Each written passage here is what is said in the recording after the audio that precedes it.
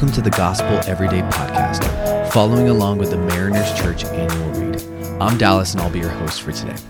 This month, Andrew Murray is leading us through the secrets of a life of faith. And today's topic is the love of God.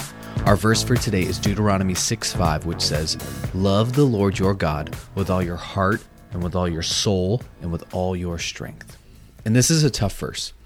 We are called to love the Lord with all of our heart, with all of our soul, with all of our strength. And if I can be honest, that's a lot. Andrew Murray even says some Christians shrug this off because it seems impossible. And it really does. To love the Lord with your whole heart seems impossible.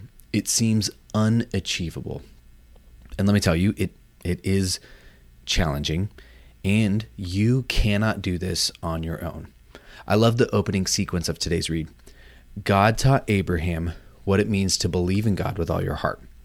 Moses taught Israel that the first and greatest commandment is to love the Lord with all their hearts.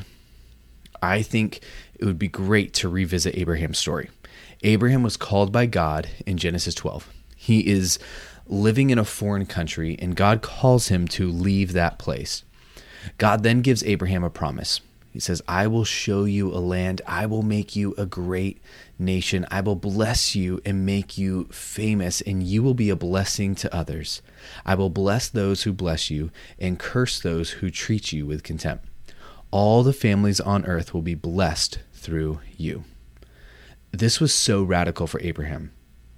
How could he have a great nation if he didn't have any offspring? All of God's promises were contingent upon Abraham producing an heir. They waited for decades and decades, and there was still no son. And some of you may be able to resonate with some of this. You've been waiting on God. You've been waiting and waiting and waiting. And there's no way of even beginning to understand how God and time work. So Abraham and his wife were tired of waiting, and they took matters into their own hands. So Abraham, he sleeps with one of his servants, and sometimes we can do this, or we can try to play God in our own life.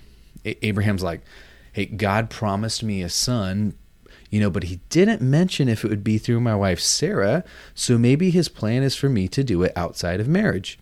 And as you can imagine, when we try to play God, things don't work out. He had a son, Ishmael, but this was not the son that God had promised. Another decade later, and Abraham finally has a son. And imagine being Ishmael.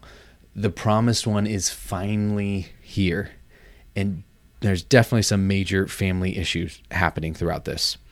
And over the years, Abraham, he learns to trust God. God always proved himself to be faithful. And Abraham learned to trust God, learned to have faith. Then God gives Abraham the ultimate test. Genesis 22, God tells Abraham to take your only son, the one that you love, and sacrifice him as a burnt offering. This was Abraham's ultimate test. And if you know the story, you know that God provided another way. Abraham was still faithful. This story gives us a small glimpse into what it cost the Father to later sacrifice his only son, Jesus, for us. So throughout Abraham's story, he learned to believe in God with his whole heart.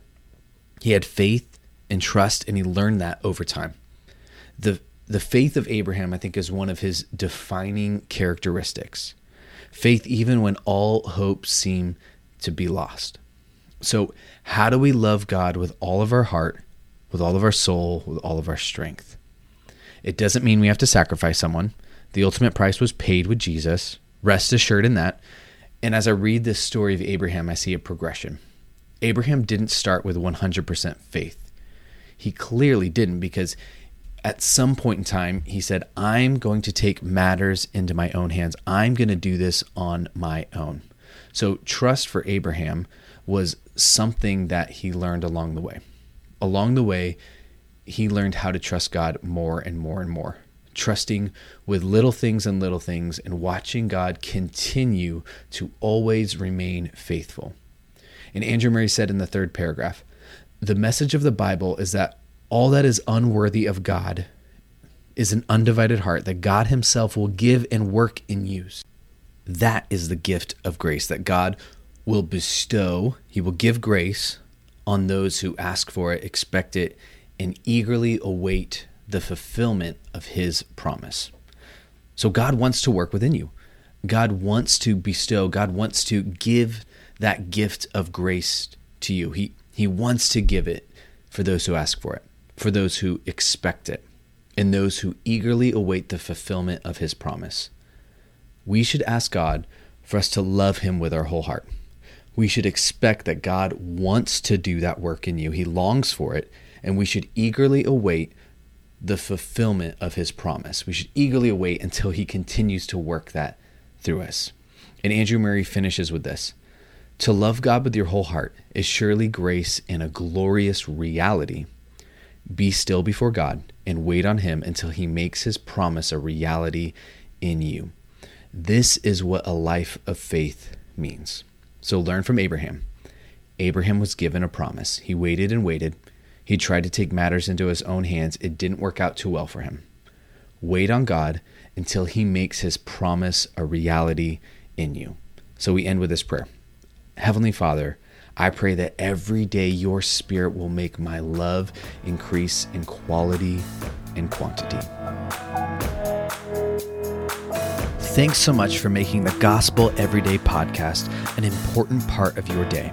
Hit that subscribe button if you haven't yet, and we'd love it if you could take a few moments to rate and review the podcast. Tune in tomorrow for brand new content.